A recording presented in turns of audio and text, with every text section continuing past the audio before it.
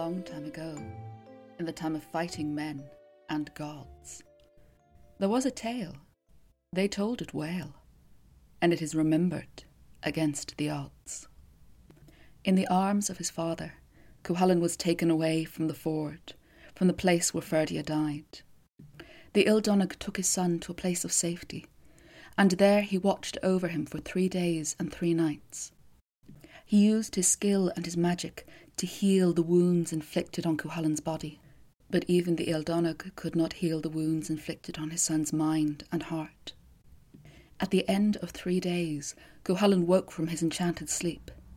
He could feel the blood coursing through his body, so alive, so full of health and vitality. Every muscle and sinew seemed to tingle with strength. But before his eyes were fully open, he leapt from the bed with a great cry and rushed out from that place. "Where is my sword? Where is my spear? The great armies of Ireland are attacking Ulster!" Lugh placed his hand upon his son's shoulder. His voice was gentle, but his eyes were grave. "The armies of Maeve and Ailill and Fergus, they had no peace while you rested. I can promise you that." Cuchulainn turned to his father, hope and light shining from his face. "The men of Ulster have woken from their curse." But Lugh shook his head. "No, they are still weak, recovering from the curse of Macha." "Did you do this? Did you fight them while I slept?" "No, I cannot take such direct action in the matters of mortals." "Then who? Who fought while I rested?" Lugh could not meet the eyes of his son. "You escaped the curse of Macha, because you cannot yet grow a beard on your chin. And in this, my son, you were not alone. And when the invading armies came, the soldiers who came to pillage, to take without asking, just as Macha had foretold, they left the sickbeds of their fathers. They took up their fathers' swords, their fathers' armies, and they went out to fight." Cuchulainn shook his head. "I don't understand what you're saying." "The boys' troop. The young men of Eoin Macha.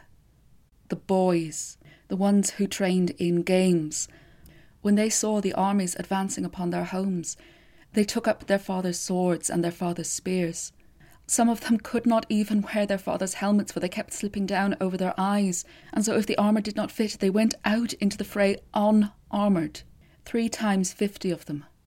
150 boys went out to face the greatest army Ireland has ever seen. Folaman, the son of Cahor Mac Nessa, led them, proclaiming that he would not return to Eoin Macha until he had brought back the head of Ailill." "And did he?" "No. Folaman will never return to Eoin Macha."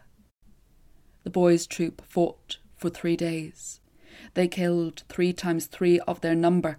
The fighting was so fierce that Ailill returned Fergus's great sword. And though the boys fought with everything they had and with the fire of youth, they were no match for the numbers, for the men of experience. And the boys' troop, all 150 of them, were mown down, boys slain by men. Cuchulainn rushed from that place. He could not believe it. It could not be true. He rushed out and he saw for himself the bodies of boys broken on the ground, the smell of death and of smoke in the air. And he let out a great howl, and he let loose the hound who he had kept lashed and kept tight and kept restrained through all of his battles. He let loose the hound, and the cry of Cuchulainn became the cry of the hound, of the beast. His body began to change, the warp spasm upon him as his anger coursed through his body. Every muscle, every sinew stood on end. Every hair upon his body became a spike. His jaw began to distend, the teeth growing sharp and long, the lips pulling back into a terrible snarl. One eye grew so great it lolled upon his cheek. One eye grew so small and deep in his socket that even the long beak of a herring could not pull it out. His nails became claws as his bones began to lengthen, thicken, twist. His knees turned backwards, and the hound was loose. The men of Ireland could not run fast enough. The claws of the hound caught them, and the jaws of the hound broke them. He paid them back for the death of the boys' troops. He paid them back 3 times 3 for every wound, for every bone, for every drop of blood. He took, and death followed the hound.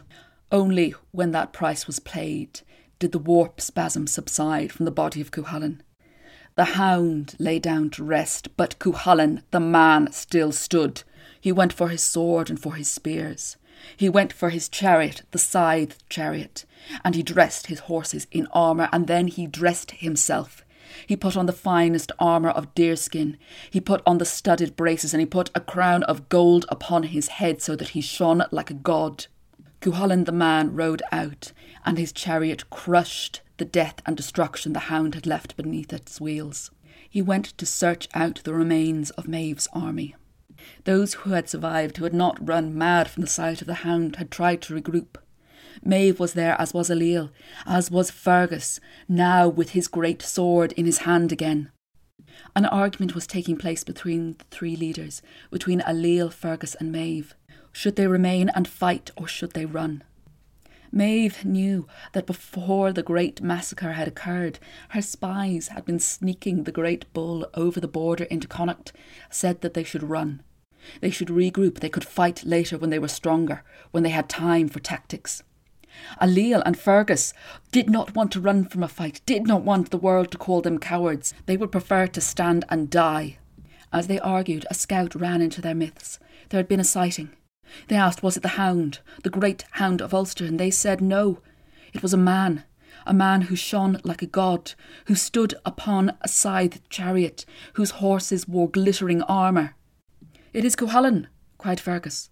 "His warp spasm has ended, but he still has the energy for a fight."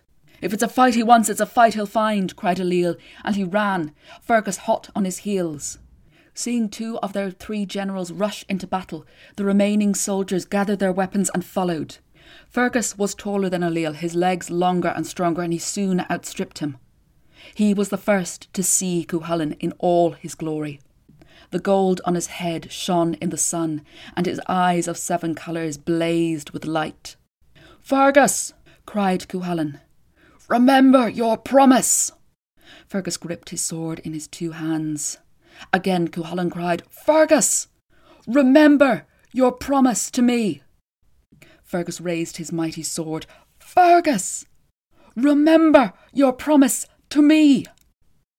And Fergus, with one great swing of his sword, cut the tops of 3 mountains, turned his back and fled. For Fergus was a man of honour, and Fergus was a man who would keep his promise.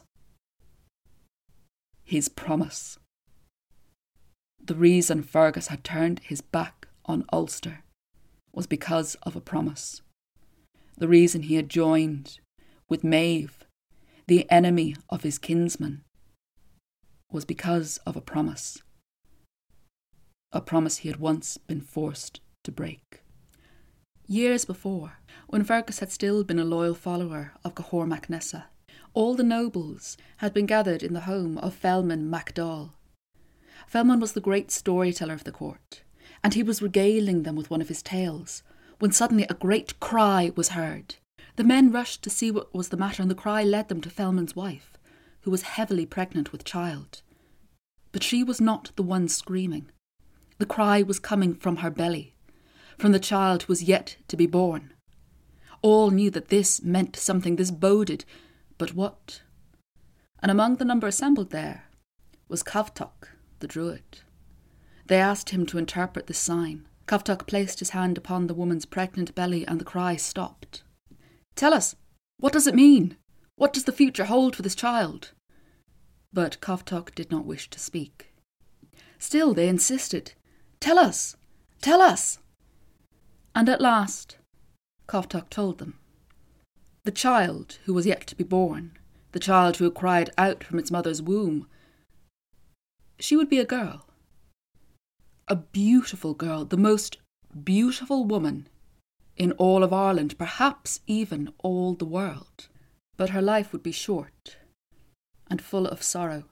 In fact, so full of sorrow that she should be known as broken-hearted, as Deirdre.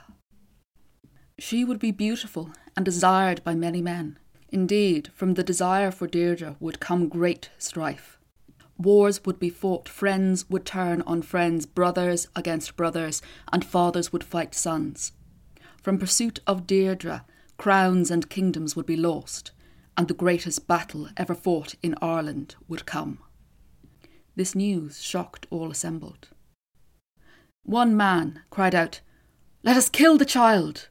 Stop this from ever coming to pass!"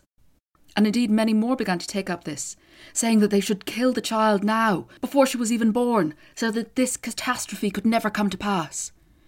But Cahor raised his hand and silenced them. "She will be the most beautiful woman in Ireland, perhaps all the world?" And Cofbog said, "Yes." Cahor considered this. "And strife will come from men pursuing her, wishing to possess her?" And again Cofbog said, "Yes." Cahor nodded. "Well, then I can see easily how this may be averted. And we do not need to kill the child. Indeed, it would be a waste to kill the most beautiful woman in Ireland before she can be fully grown. Instead, I will make her my wife. It would be no small thing for the greatest king in Ireland to possess the most beautiful woman." The men nodded and mumbled in agreement, no one quite having the courage to bring up the fact that Cahor was already married at this point. "All men here promise you shall not strive to take my wife or my betrothed from me." And they all swore this. Cahor smiled. "Good. And now to see that there is no jealousy before she becomes my wife, let us have her sent away as soon as she is born, to be raised in secrecy and isolation. Once she is grown to womanhood, she will be brought to me and I shall wed her. There need be no blood shed over Deirdre." All nodded in agreement, telling Cahor that he was indeed a wise king. All but Cofbog, who said nothing, merely shook his head and watched. And when she was born, the midwife said that she was the most beautiful babe she had ever delivered. She had a full head of hair, and she laughed more than she cried. And the babe was taken away. Taken to a secret location, she was given to a foster mother to raise, and the only man who ever laid eyes upon Deirdre was her foster father. But there was one they could not keep out, they could not keep away: Lavasham, the poet. Lavasham was an old and a wise woman, and she was greatly skilled in poetry, indeed so much that her satires would leave welts across the face of any who crossed her. And, being such a great and powerful poet, Deirdre's foster parents could not turn her away, and the old woman took a great interest in the girl who was betrothed to the king. As she grew, Deirdre would ask many questions about her future husband. And Lavasham would answer, for she travelled where she pleased and she had seen the king with her own eyes. "Is he a very great king?" "Indeed, he is High King of all Ulster, and he took the throne at only 7 years old." "Is he very handsome?" "Well, there's some that say that. He certainly has very nice calves." "And is he a good and a kind man?" As Deirdre grew and her questions went on, Lavasham found it harder and harder to answer them truthfully. One winter, when Deirdre was in her teens, she stood outside watching as her foster father slaughtered pigs. She was used to this. She knew the circle of life and knew that animals must be slain so that they would have food for the winter. She watched him slit their throat, watched as the blood was carefully caught in bowls so it could be mixed with oat and turned into pudding. Nothing should be wasted. But even still, splashes of blood landed on the crisp white snow. And when the slaughter was cleared away, birds flew down, black carrion birds, and they pecked among the site of slaughter looking for scraps. As she watched, images formed in Deirdre's young mind.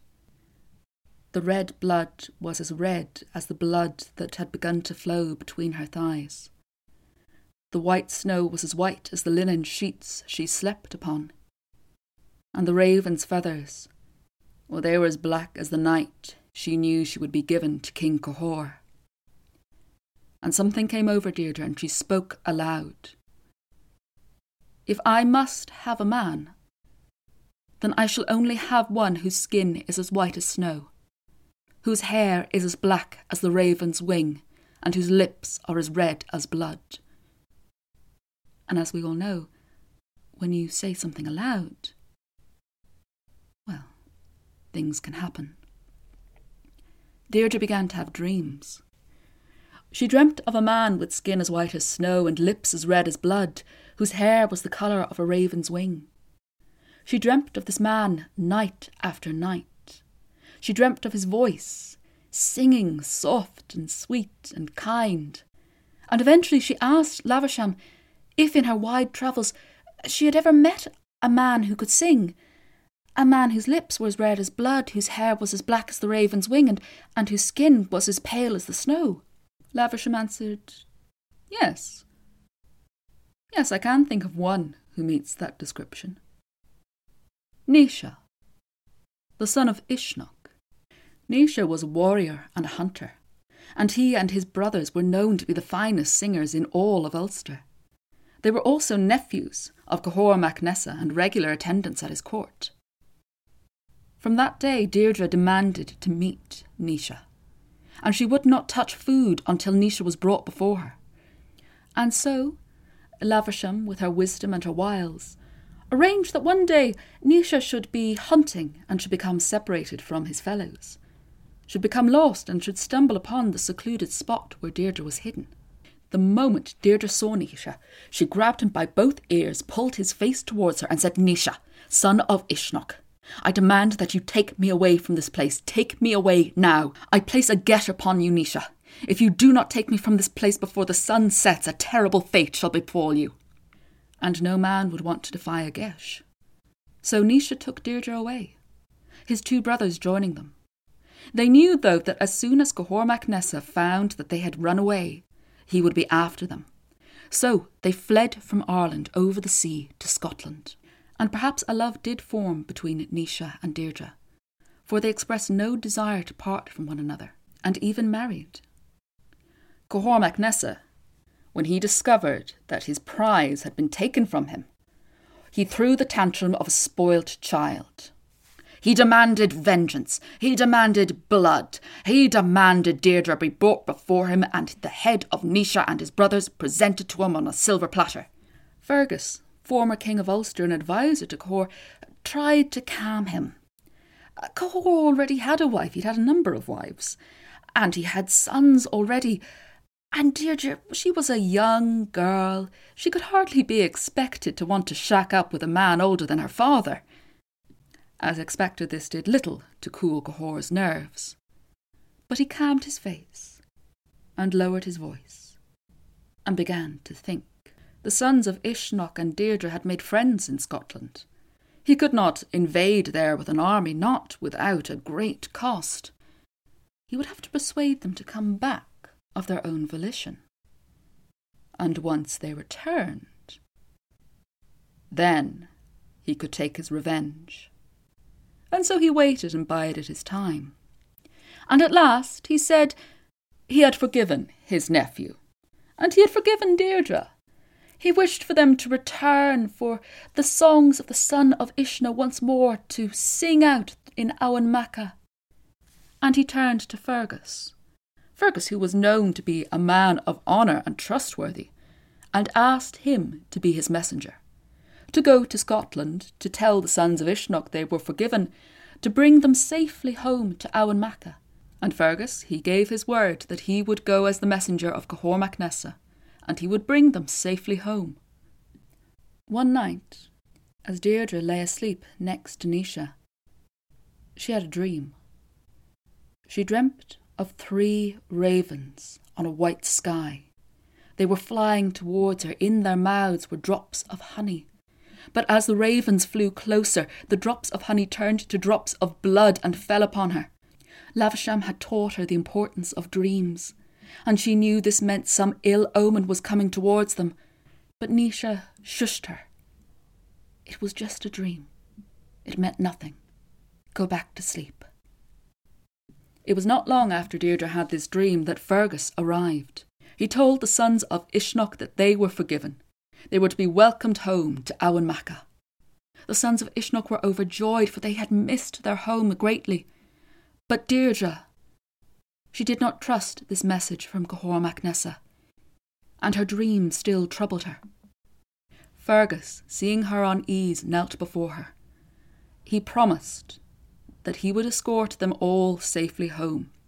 He gave his word that there was no harm meant for them in Ulster. He swore to them, and all knew that Fergus was an honourable man. Fergus would never break his word, would never go back upon a promise.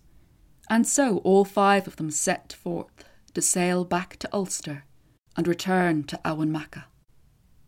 Once they landed on the shores of Ulster, though, a message came for Fergus. He was requested to be at a feast, and there was a geis upon Fergus that he could not refuse the offer of hospitality.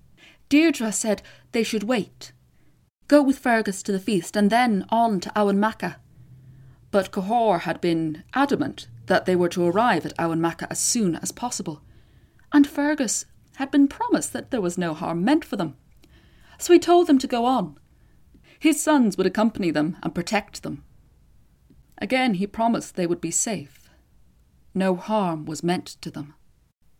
And so, accompanied by the sons of Fergus Mac Roish, Deirdre and the sons of Uisnech went to Eoghan Macha. And they were greeted there, but not with friendly open arms. They were met with sword and spear. Deirdre was grabbed from Naois's arms and taken away. The sons of Uisnech stood back to back, and all knew that when the sons of Uisnech, all 3, stood back to back, they could not be beaten, for they were defended upon all sides. They fought valiantly against Cahor's men, against the members of the Red Branch Knights. The sons of Fergus were there too, and they fought to defend the sons of Uisnech. But there was one among their number, Owen Mac Darthook. He took a spear and cast it at Naois, impaling him through the heart. And after Naois fell, so too did his brothers, the sons of Uisnech, and so too did the sons of Fergus. Deirdre was taken, and by force that very night Cahor made her his wife. But Deirdre, from that day, she would not smile. She would not speak unless spoken to directly, and even then her answers were short and clipped. Her eyes were constantly lowered towards the ground. Cahor found this behaviour irritating, that though he had taken her as his wife, though he had killed Naois, he still did not possess Deirdre. She still defied him. Much as he tried, he could not make her break. And after a year, he turned to her and said, "Wife, with exception to myself, whom is the man whom you hate most in all this world?" And Deirdre responded, "There is one whom I hate even more than you, the man who took the life from Naois." "Ah, Owen Mac Dart.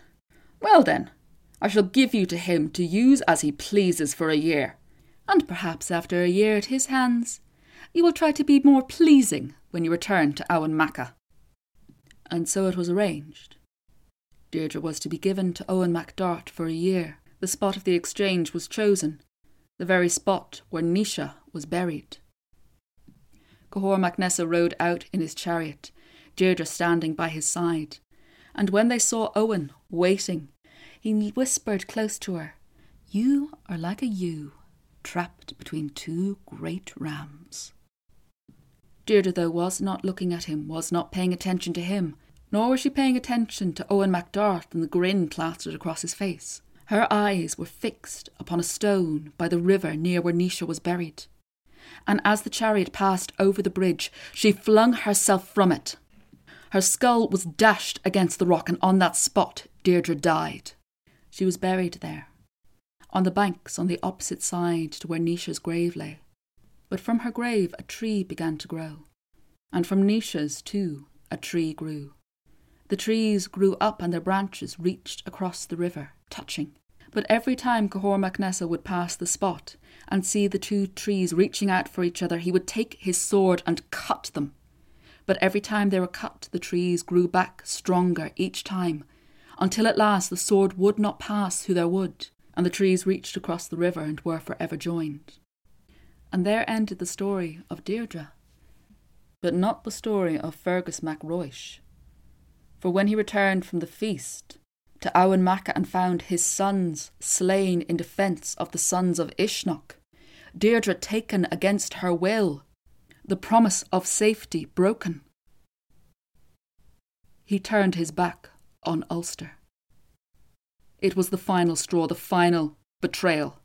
He renounced his right to kingship. He renounced Ulster, for even the very land of Ulster was too tainted by the toxic presence of Cahor Mac Nessa, who dared to call himself king.